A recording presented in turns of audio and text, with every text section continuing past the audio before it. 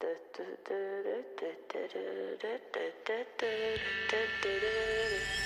legends are told, some turn to dust, some to gold, but you will remember me for centuries. Just one mistake is all it will take. We'll go down in history. Remember me for centuries. All good. Well, yep, got a retrospective, 2152. I was listening through to 2151 again. Some surprising things came out of that. You know, that Hoshi was our MVP. Yes, indeed, yeah. All the tech that they'd invented and how many first contacts they'd had and how interesting the characters were. Wow. And then we have 2152.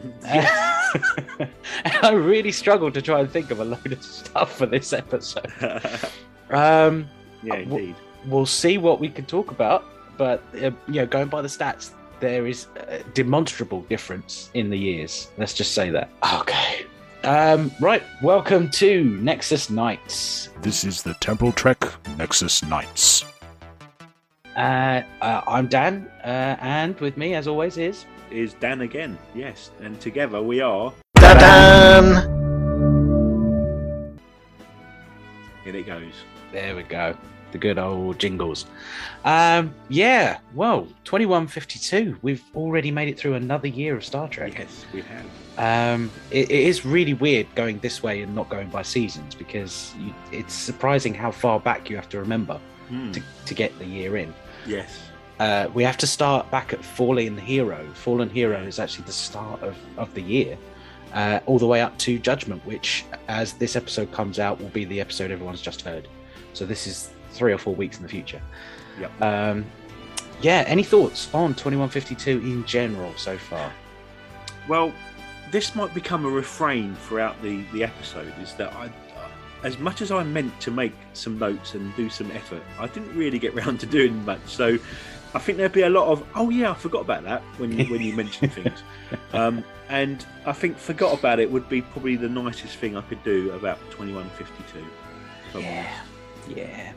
It's slowly becoming, I think, Star Trek's 2016, the year no one really wants to talk about, because there's very little in this year that you can really pick out. In 2151, as we were saying back in the old episodes, there were loads of tech achievements. They'd sort of figured things out that nobody else had done before. We actually had Hoshi as our MVP because she'd solved so many problems with linguistics. Character storylines where, the characters had started in the year and where they'd ended up. There was some significant difference in most of the characters. Other than maybe one character, I think there's not really a big difference when you sort of go end to end. There's only 14 first contacts in 22 episodes, whereas last year there was 23 first contacts in 22 episodes, if you include the extra things. So fewer first contacts, fewer tech achievements. I actually think there's a lot more protocols. Like there's a lot more things they need to learn. Yes. Possibly because they were much more, they were dumber. Let's just say they were dumber. Yeah, let's just go ahead and say it. They didn't make some smart choices. Let's just say that. And we've got some stats as well. Right, let's do tech achievements because we're going right back to Fallen Hero. Okay. And the actual first time they broke the Warp 5 barrier. Yeah. So this is it. This is probably the big one. This, if they do turn around and say 2152 in the history textbooks in Starfleet Academy, Warp 5 was broken in 2152. That's one thing we can definitely say is a highlight for the year, and it happened right at the very beginning of the year. Yes, indeed. Yeah, but to be honest with you, as I say, I haven't made the preparations I would have liked to have done. Mm-hmm. But this was the only one I could sort of remember. I had to flick through the episodes, sort of having a look, and that was the one that stuck in my mind. Other than that, I can't really think of a lot. I'm basically, as is so often in these podcasts, I'm basically relying on you. That's okay. I like having a function. That's all right, as long as I know my place. But that is it. Literally every other innovation or new technology is either something that's alien, so they didn't make it, is from the future, so they didn't make it, yes, or it was kind of already there and they just adapted it. You know, they didn't really sort of innovate anything new. The only other thing I could think of is that we get our first auxiliary bridge in the catwalk. Okay. As a tech achievement. Right. So it's the first time in maybe canon that there is a backup bridge in case the first bridge is taken out for any reason. But whether that's a tech achievement or whether that's just logistics. Yeah. I'm going to go logistics on that, I'm afraid. Yeah, I'm just being too generous because there was literally nothing else to talk about on this section. You know, there was me 2151 thinking, there's tons of things they must have invented at that point.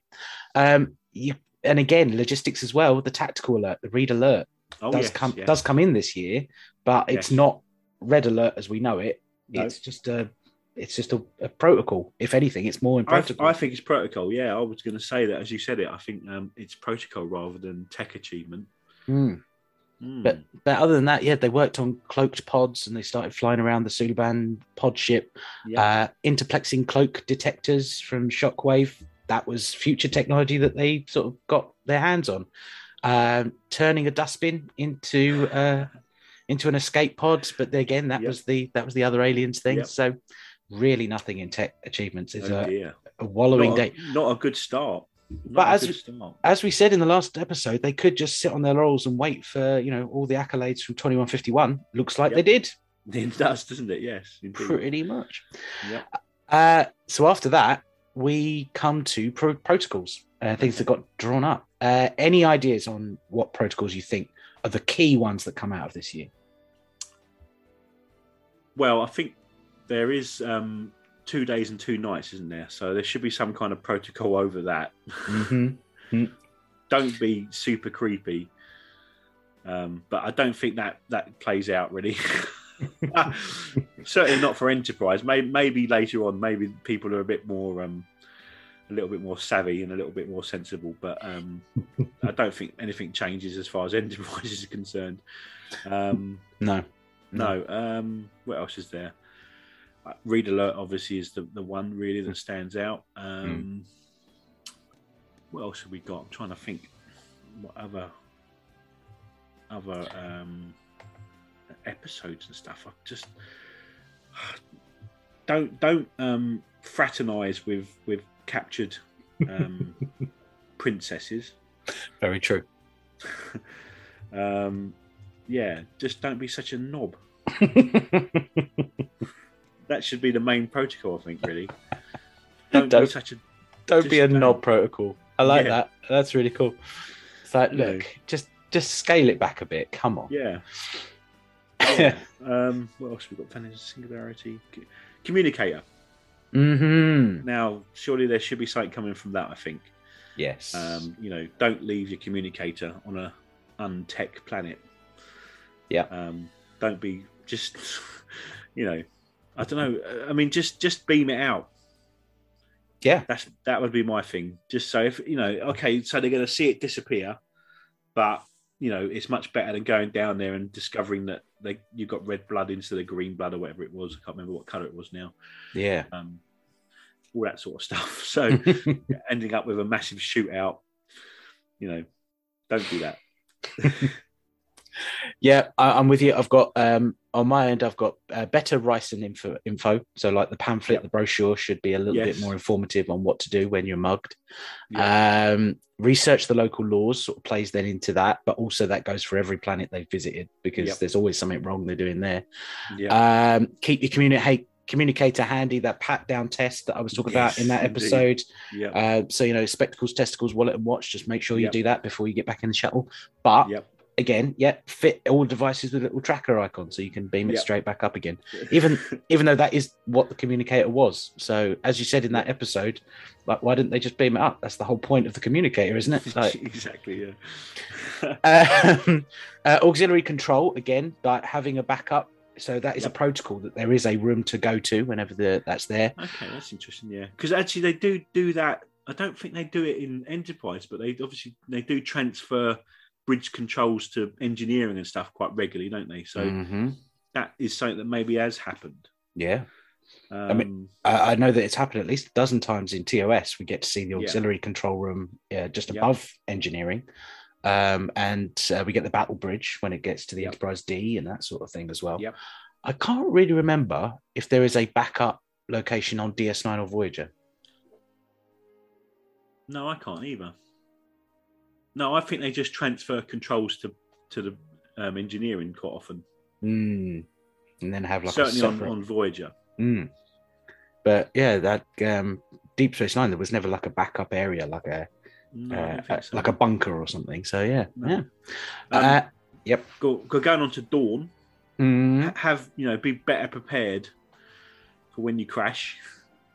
That would be handy. Yeah, survival kits I've got written here. Yeah, it says be a little bit more well prepared. Go for the Scouts handbook. Yes, be prepared. Yeah. I had my bugbear, my big one, EV suits. Always use the EV suits first. If you don't have trustworthy sensors, just do that first, just in case. What if there is a pathogen? What if there's something down there that can rip through flesh? But maybe the suits will give you a bit of protection, a bit of armor. It's just every single year I'm going to be saying this, I reckon, for Enterprise. Never going to listen, are they? No, never. No, you're fighting a losing battle there, mate. It is interesting going back and listening to the Shuttle Pod show with Dominic and Connor, and they sort of say how much they hated the suits. So it is obvious that it was an actor's directive that they try not to use the suits as much. But it makes no sense when you're looking at it in universe that they wouldn't. No. I had don't use Shuttle Pod 1 as a protocol. Indeed. It seems to be pretty cursed. I mean, maybe Shuttle Pod 2 is a bit sturdier, maybe. And a new definition for life, because we've actually met non-corporeal entities this year as well. Yes, we have. So this was a big one, if you think about it, because obviously up till now, everyone's got 2 legs, 2 arms, and presumably 1 head. But apart from people on Dralax, where there's 3 arms. But other than that, I couldn't think of any other protocols that kind of get drafted from this year. No, not really. No, no, I can't either. To be honest with you. I think that's covered it. Because we still haven't had a full sort of, not necessarily General Order 1, but at least an Archer protocol of like, maybe we shouldn't get involved or try and hold back or stuff. Because they still get involved. They still get in there. They still make mistakes. So that hasn't happened yet. No. So there's some interesting things that come out this year. But again, it's really, really little things, like really small things. 2152 really doesn't have a big bearing on the Futures Fleet. No. So it'll be the year that I think gets forgotten in all history classes. I'm going to mash these two together. Let's do character storylines, so where they started at this year and where they sort of ended, and then try and pick, if we can, an MVP for the year. If we start with Archer on character storylines, he kind of ended on being Papa Archer. I think that's still something that's carried through the year. He likes to interfere. He does. Yeah, definitely. And he pretty much ends the year the same way. Yes. Is there anything else that might have happened? I mean, Ceasefire is one where you could, he makes a step forward, I suppose. He makes a sort of, he plays a crucial role. And this is foreshadowing, I guess, what we would have seen maybe in season 5, 6, and 7. Yeah. So there's that sort of highlight, I suppose, for him as an achievement. But yeah, I mean, stigma as well to a degree. He again, there's issues around whether what he should have done. Whether he sort of took T'Pol's sort of confidence and was loose with it, to say the least. So yeah, but I think there's a couple of achievements in there to give him his due. But he's still in that weird, we don't know who he is mode at the moment. Really, yeah. That's the problem with Archer at the moment. I think I think he really sort of starts to come into his own in season 3 as a leader. As a sort of, as a focal point for the efforts to save Earth and stuff. But he's still in this sort of weird. One week he's nice, 1 week he's angry, 1 week he's, he's whatever he is. Or as the Klingon said, he's just guilty of being an interfering, meddlesome personality. Exactly. Yeah. That's his big trait. They've summed him up, and they've got it pretty accurate. But again, like you say, we still can't put our finger on why Archer is special this year. Yeah. And even with last year as well. But like you say, hazy memory. But season 3 makes it feel like, oh, that's why Archer is the remembered, revered captain in the future and all this sort of stuff. And possibly season 4 onwards from then as well. T'Pol was an interesting one because she is still essentially the Vulcan science officer. She's still the same thing in rank and responsibility. She has changed slightly. She's been a far more vocal advocate for the humans. She hasn't been holding them back like she was in season 1. She still Vulcan-splains a couple of times, and she still does that. But in Shockwave, there was the big change of she stood up and actually, said why the humans should carry on. It's why it's in our little consequences jingle in the episodes now. It's hardly a unique trait for humans to make mistakes. Yes. But ultimately, the personality of the character's sort of the same. Yes, and I think that's in some ways that's a credit to Jolene Blalock. Really, is that she has created a character that is consistent. I mean, we joke and talk about Archer, jumping around so much, but she is consistent. True. But you're right, she is becoming more and more attached to the crew, I think, and more, as you say, like an ally and a sort of rather than she sort of started as a, as you say, not a sort of block exactly, but she was extremely cynical and extremely sort of, what's the word? Sort of expecting failure and expecting, and to be fair to her, that carries on into this season. There's no doubt about that. There's plenty of failures and plenty of muck-ups, and mistakes and stuff. But she definitely is mellowing towards the humans, and definitely, I think, she cares about them. And I think we see this. The ultimate expression of that is the episode in season 3 when the one when Archer loses his memory, and it, you can see, that doesn't come out of nowhere. Yeah, that's been building up throughout the first 2 seasons and into the 3rd season, no doubt. But yeah, she's, she is consistent, which is great. Yeah, and whilst she's sort of coming around to the human side, as was discussed in the ceasefire episode, that she has now this human accent, as Saval called it, and she's becoming far more human focused. She is still essentially the voice of reason, the voice of rationality in the show. Likewise, if we're going for consistency, I'm going to jump ahead actually and go to Phlox, because again, a character from where he starts, from where he ends up, not a lot has changed. We learn a lot more about him. Yes. But we really, this character is absolutely consistent. Yes. As much as people seem to love him, there is no change. But is it because, as we said last time in 2151, he knocked it out of the park in the first episode and he's just kept it going? I think so. And also, I think, again, it's maybe sort of, what's the word? Without having rewatched all these episodes again, he doesn't seem to be in it as much. He seems to, so there's not room maybe for development. So, but no, I think, I think he, as you say, he found that character straight away. Yeah.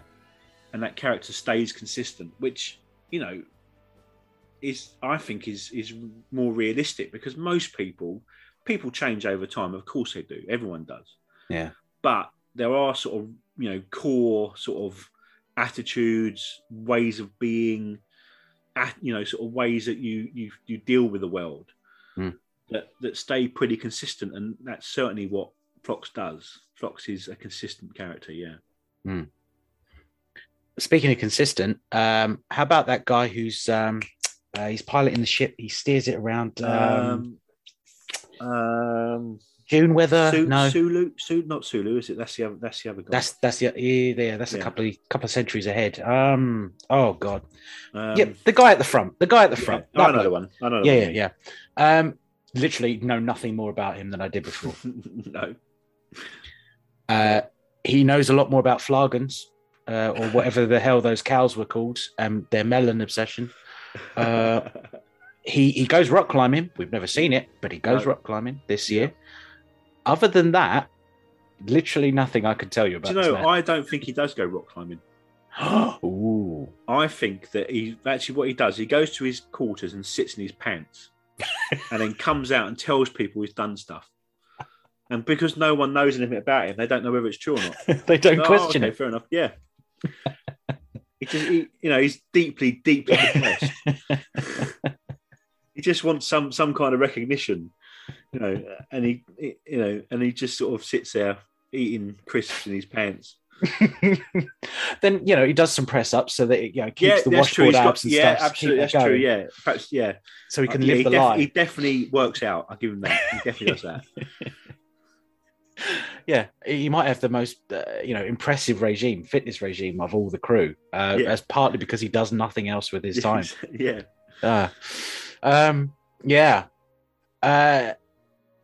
Reed, I'm going to go with next. Okay. I reckon he's just more violent. That's all I can think of for Reed. Like the only difference, all right, maybe in Minefield where he's a little bit more willing to put himself in harm's way. He almost wants to die. He really wants to kill himself because he wants a heroic ending. He does. But everything we learned about him last year, 2151, plays into that. There is not really a big development there. He just blows more stuff up. Yeah. I think you're right. I think he's definitely got some kind of sort of complex around sort of honourable death or a heroic death. And he obviously, in which one is it now? The Crossing, of course. Mm-hmm. We do get a little bit of a backstory, I suppose, in that clearly T'Pol isn't sure if he's possessed or not. So it's obviously like in between shows, he's going around molesting people quite regularly. So we know that about him, but then we sort of knew that anyway. Yeah, exactly. It didn't take a lot of working out, did it? That Anson HR is always filling out paperwork with his name on it. And it's like, it's Malcolm again. Jeez. Yeah. Now, Hoshi. She was our MVP last year. She was. She was critical to quite a lot of the missions. Yes. This year, I honestly can't say the same. I kind of feel like she's been sidelined. I actually can't remember the last time we discussed her character outside of Vanishing Point, which really is effectively a 5-minute episode.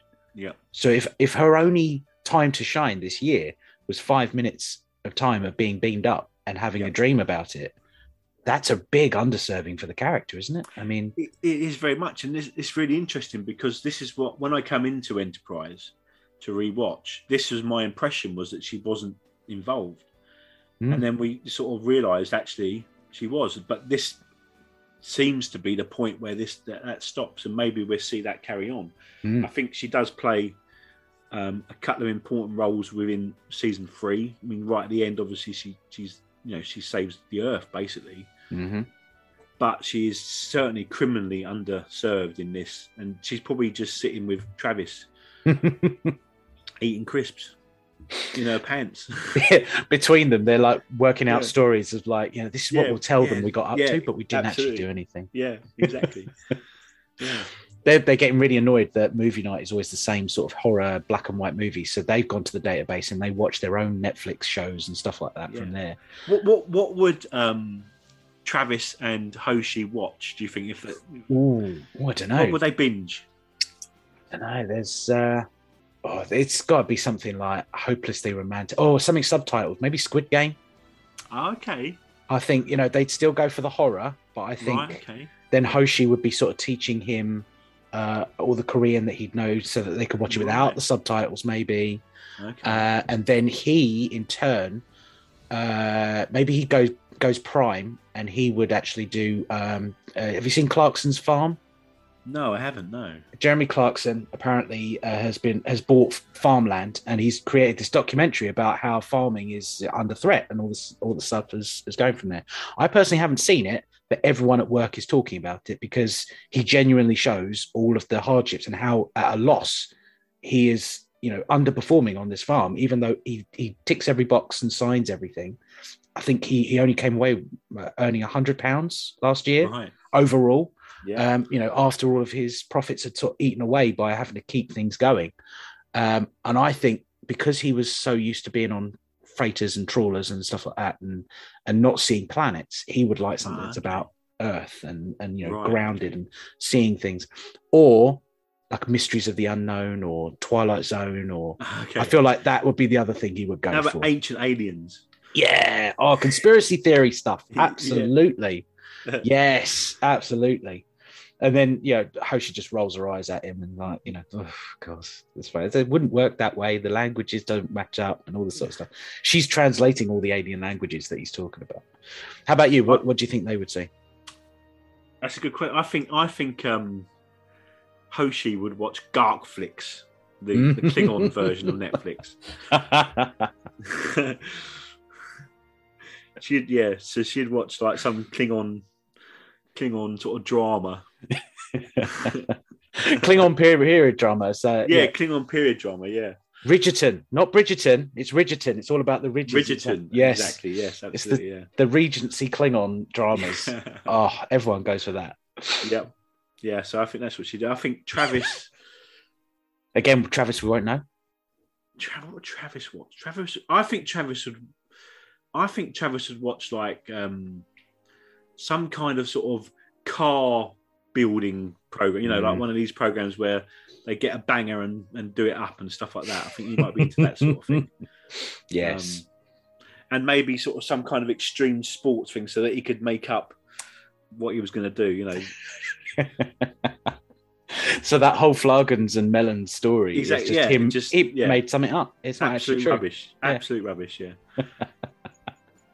That's very true. I like that. I really hope that they carry that on. If we can sort of spot that as we go through 2153, we'll see what happens. Last but not least, it is Trip. Now, Trip, I actually think, is the character who has changed. Right. Not constantly, because I think there are some episodes shortly coming up as we go into the next year. But as of Dawn, he is a far more reflective personality. He sort of starts thinking about what he's doing. Yeah. And then in Stigma, he was a lot more reserved when it came to Flox's wife.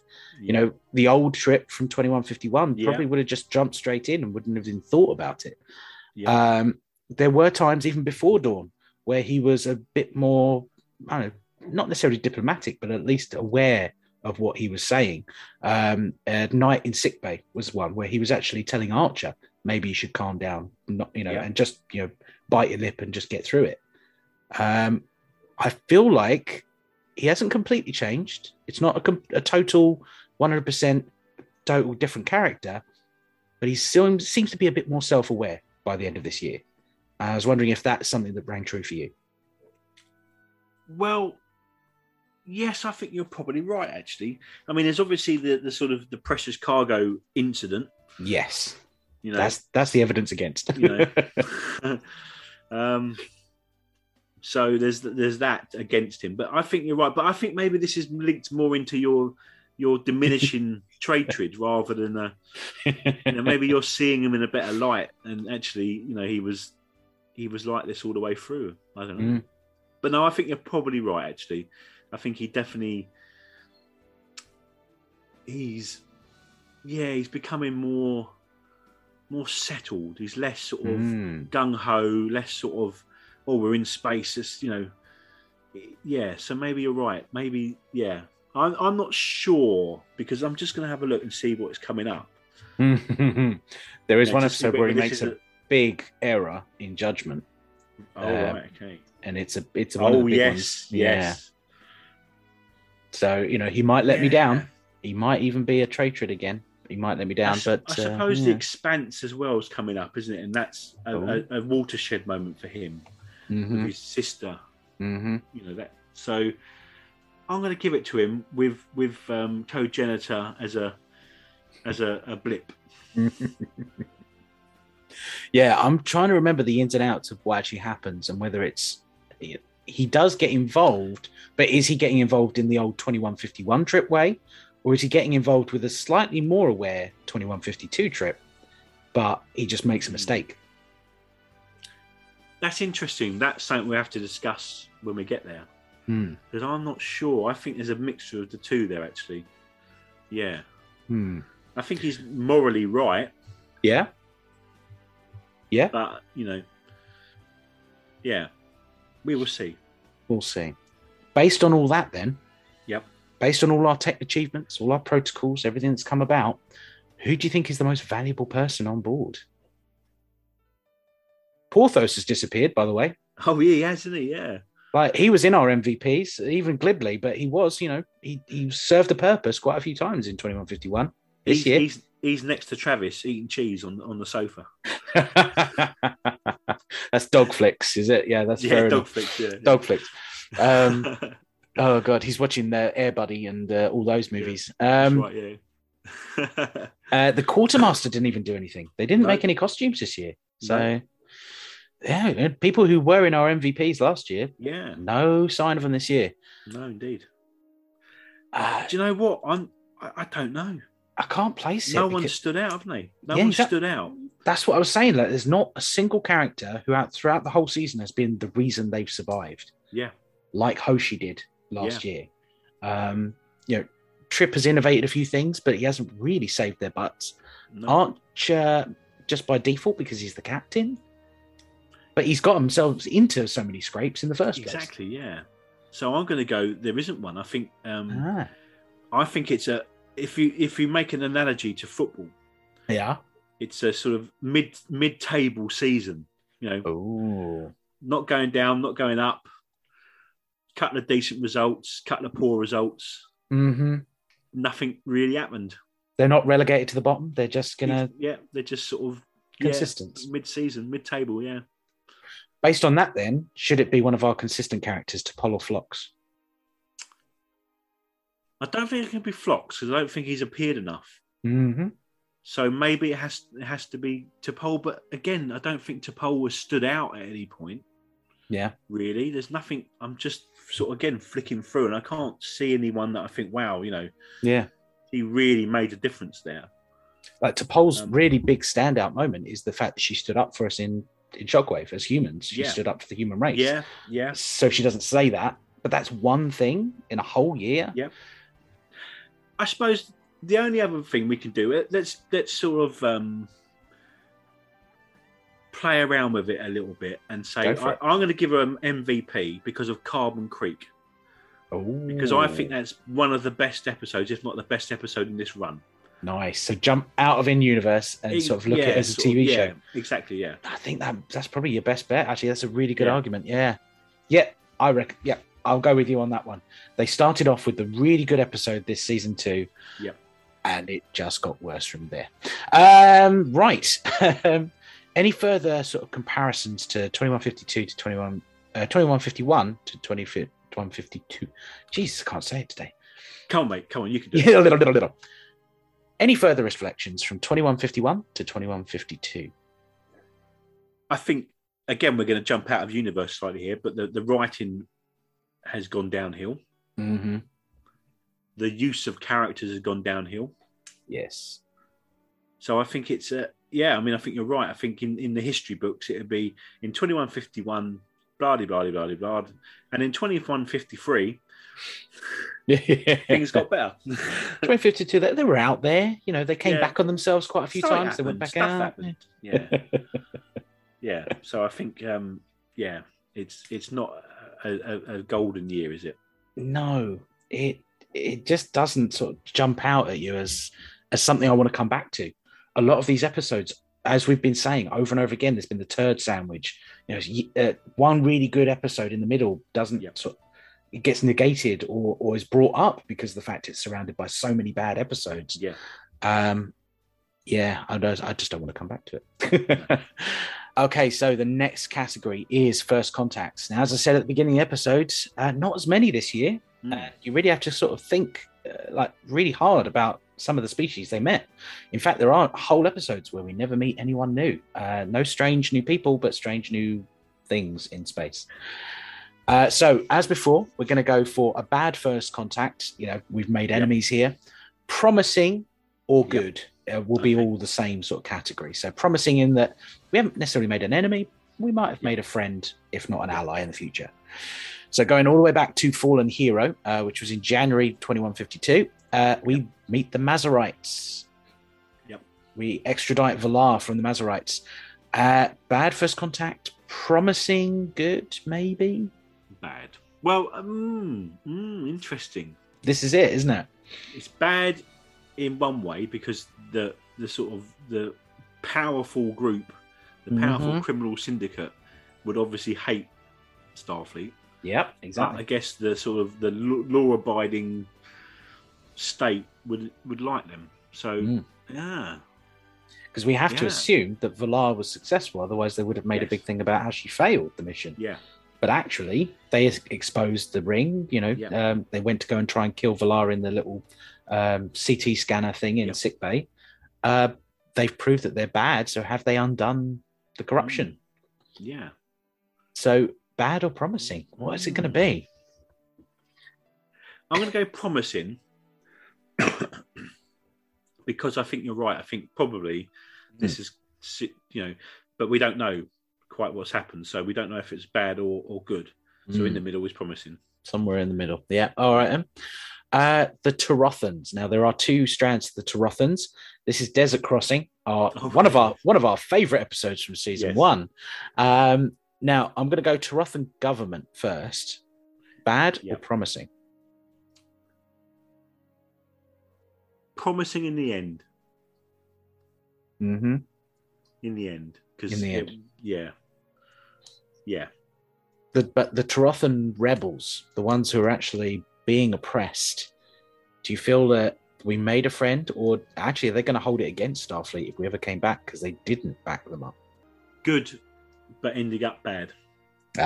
Interesting. So it could swing either way, I suppose. Yes. I'm going to put a little tick in the middle there. There we go. So Rysans in general. So the actual natives of Risa. Yeah. I think good overall because isn't the guy she speaks to, is he Ryzen or is he another? I can't remember. He's not Ryzen, is he? But I think he's from somewhere else. But there was the couple that she met. Oh yes, yes. She spoke in fluent Rysan as far as they were concerned. Yeah.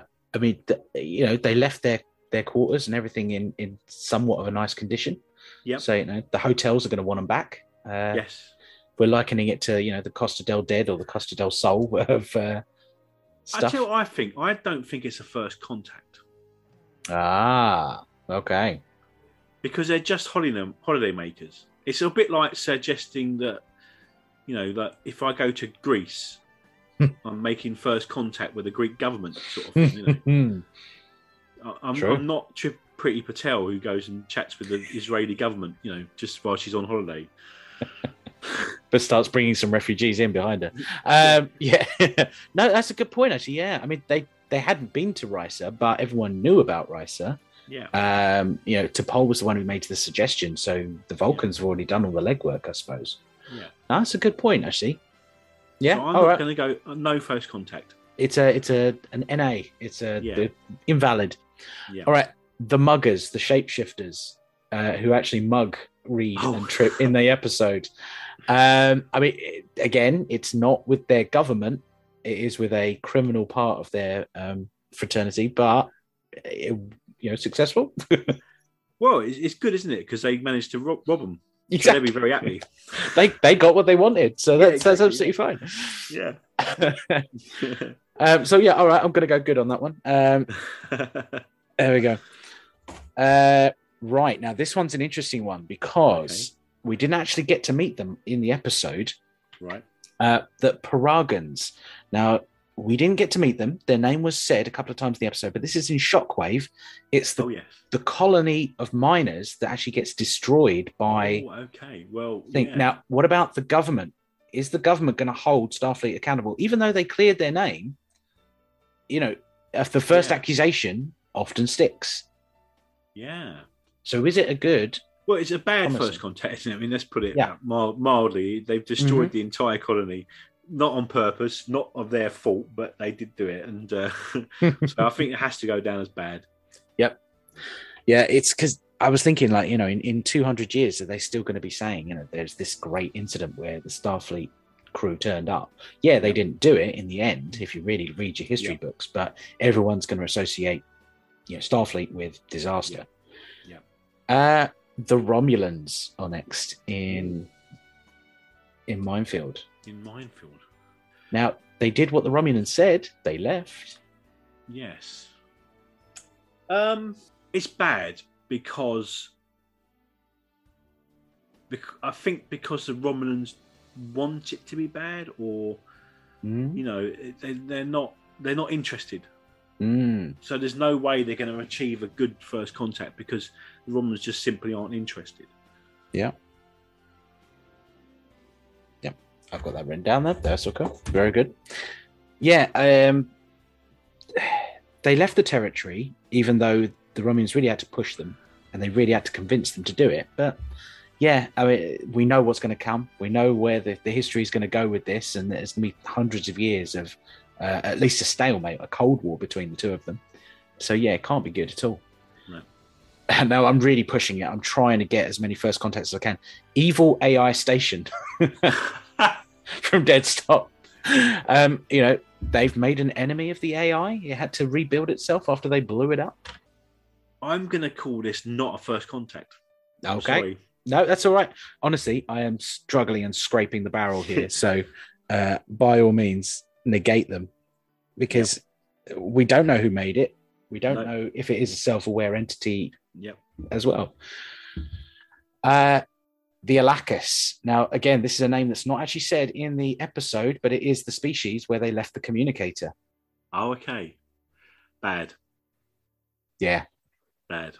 I can't see that in any way being promising in the future. No. They've either wiped themselves out or... that when they do eventually show up, it's like, yeah, we know about you. It was like 300 years ago. There's a big conspiracy theory about it. We don't really want you back. Sorry. Bye. Should this be a snap trek? Oh. This episode, The Communicator and Strange New Worlds. Oh, very good. Yes, it should be. Yep. All right. Snap trackers. Ross and Jen. Is this one? I think that's a really good idea, actually. Communicator and Strange New Worlds. They're very similar, aren't they? Like, even the look of the the society is sort of that 50s, 60s Cold War era.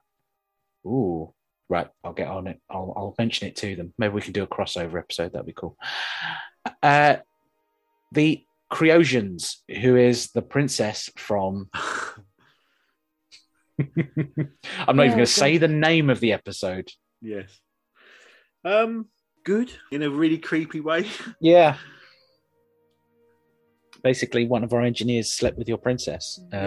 Is that a foundation for a treaty in the future? Yeah.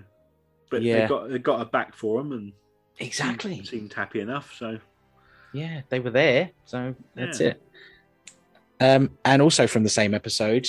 Now, it's really difficult. I wasn't entirely sure what their species name is because they are flying what's called a Retellian freighter. Again, not said in the episode. I had to do some big digging on this one. Or they are using Ardanian technology. So I'm not entirely sure if they are Ardanians. Are they Retellians? It doesn't quite make any sense. But the smuggler species.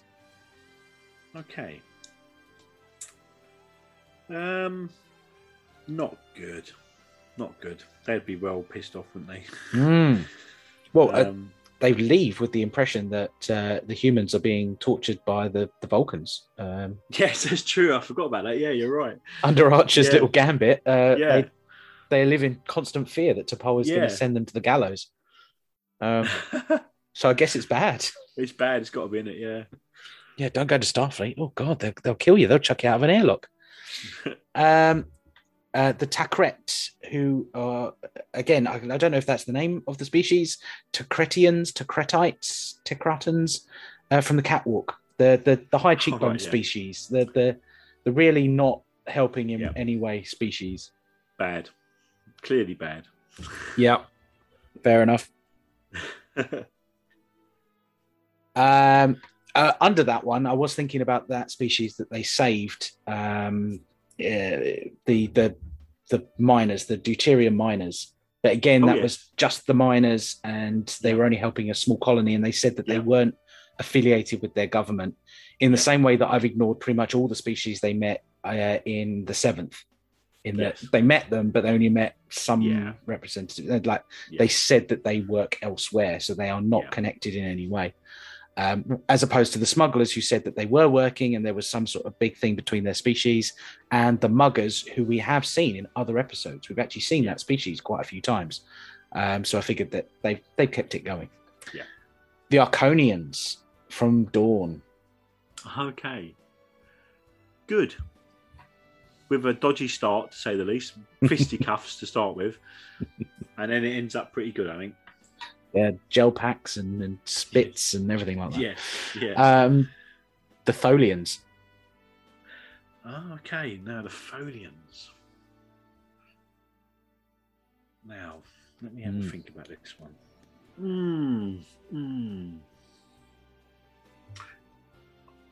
I think they don't really care, the Tholians. Mm-hmm.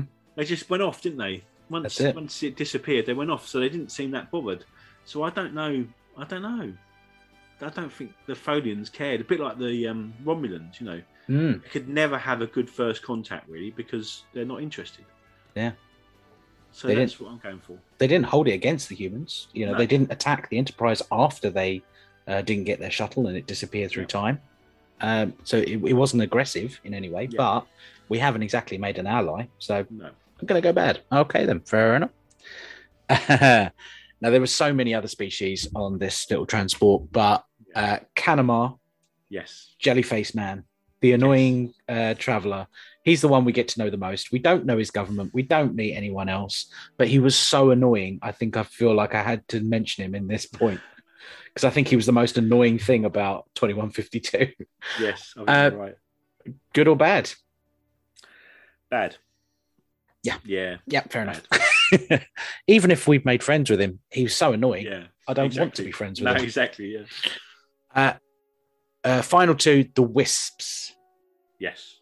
So the non-corporeal life forms. Bad. We committed genocide in the end, didn't we?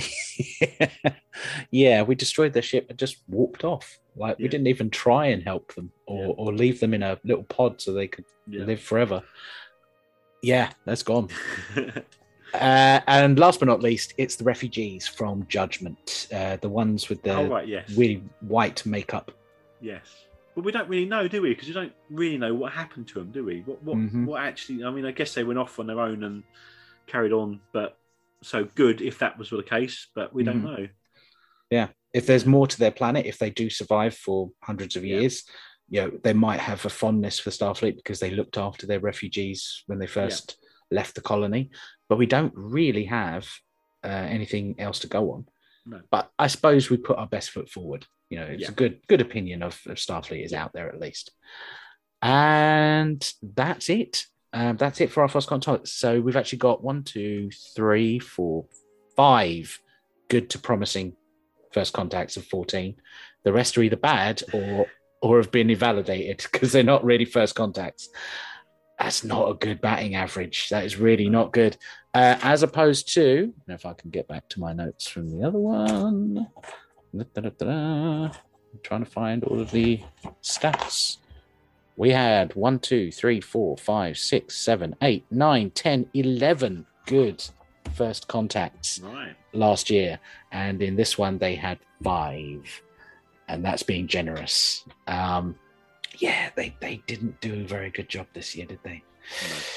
Speaking of not doing a good job, here's some stats for you, and then we will say our goodbyes. Right, Archer abductions. Any idea on how many times he was actually abducted that we thought was an abduction, a full abduction? How many episodes was it?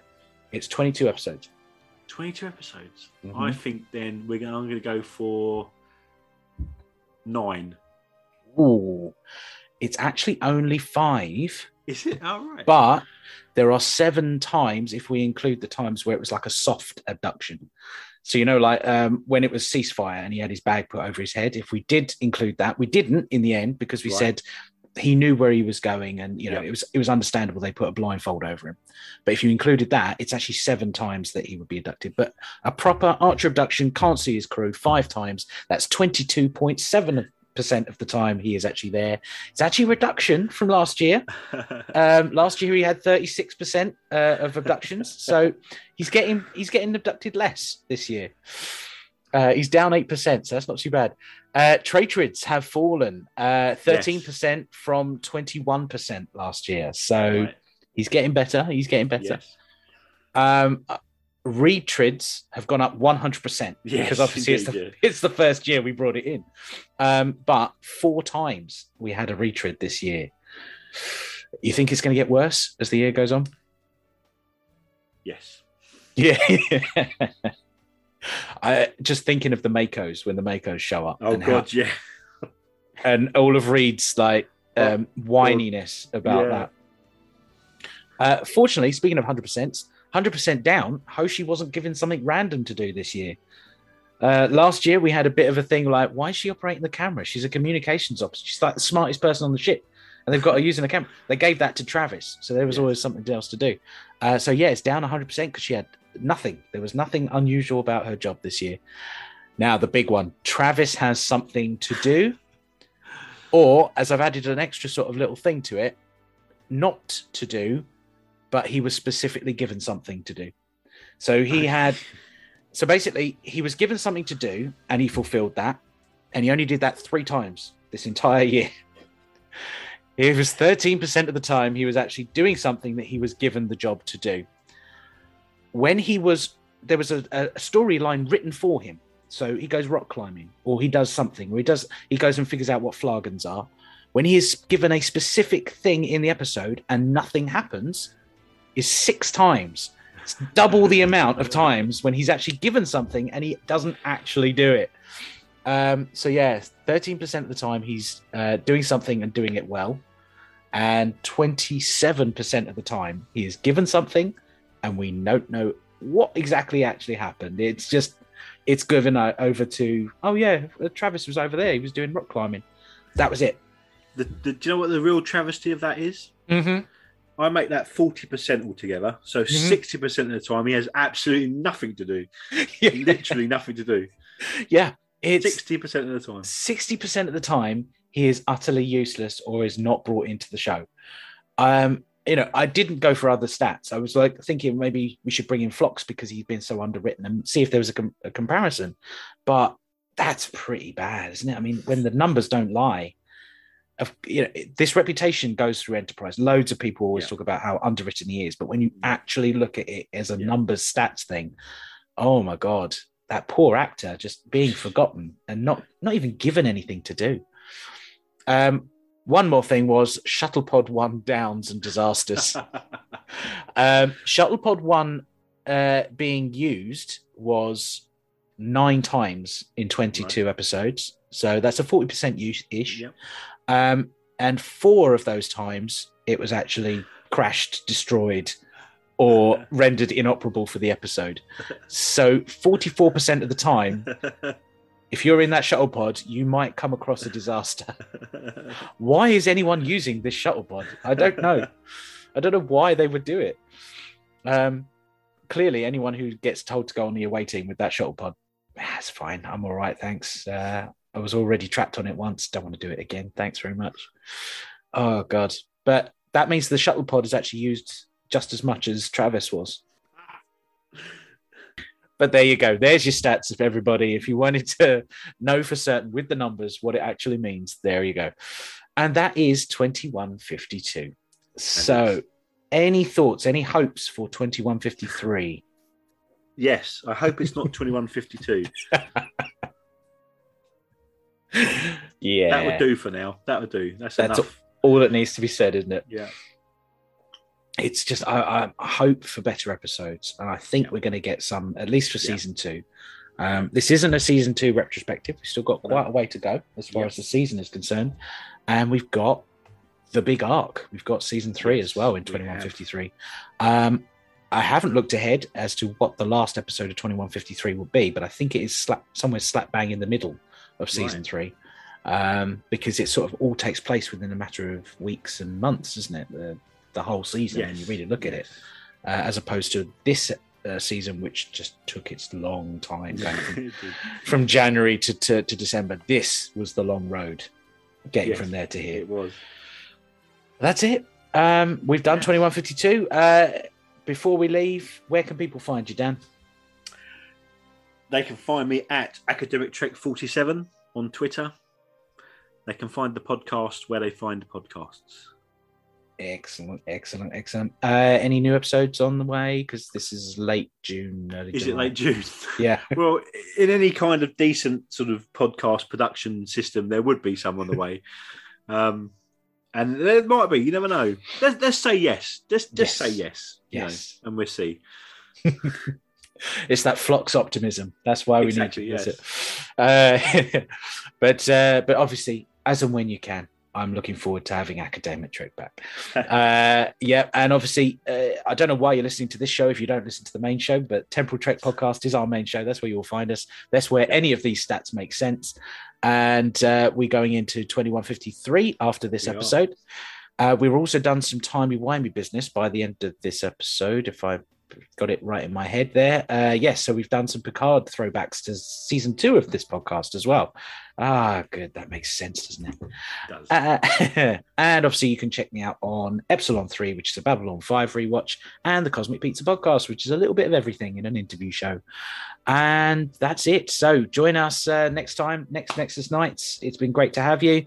As we say goodbye to 2152. Bye-bye, turd sandwiches. Bye-bye. Go away. Yes. Go away, precious cargo on the 7th. Yes. We don't want to see you again. Indeed, yeah. Canamar it off. That. But we've got Cogenitor to look forward to. Yes. We've got we've got Horizon. We're coming in, Horizon. Yeah. In January. So Travis is given something to do. So we've got a few turds to look forward to as well. Yeah. Oh, Regeneration is another one, isn't it? We've got Borg back. Oh god, yeah. Next year. So that could go either way. We don't know. That's going to be interesting to talk about that one. Mm. Yes. I've got issues with that, certainly. And I've got issues with First Flight as well. Okay. And now with First Flight, we've obviously already done all of the recalls. Yeah. So we are literally only looking at what happens to Shuttle Pod 1.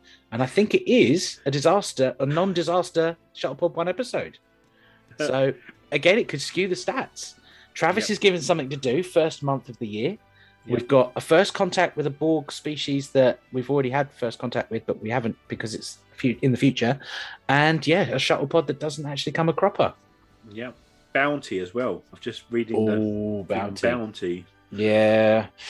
Is this a precious cargo? Is this a Canamar maybe? The Canamar Part 2? I don't know. Yep. But then we've got season 3. Season 3. Then we've got the Xindi arc, and we've got stuff to really talk about. I'm really worried about season 3. Because we've built this up now. We've we get through season 2, and then season 3 gets much better. And maybe we're wrong.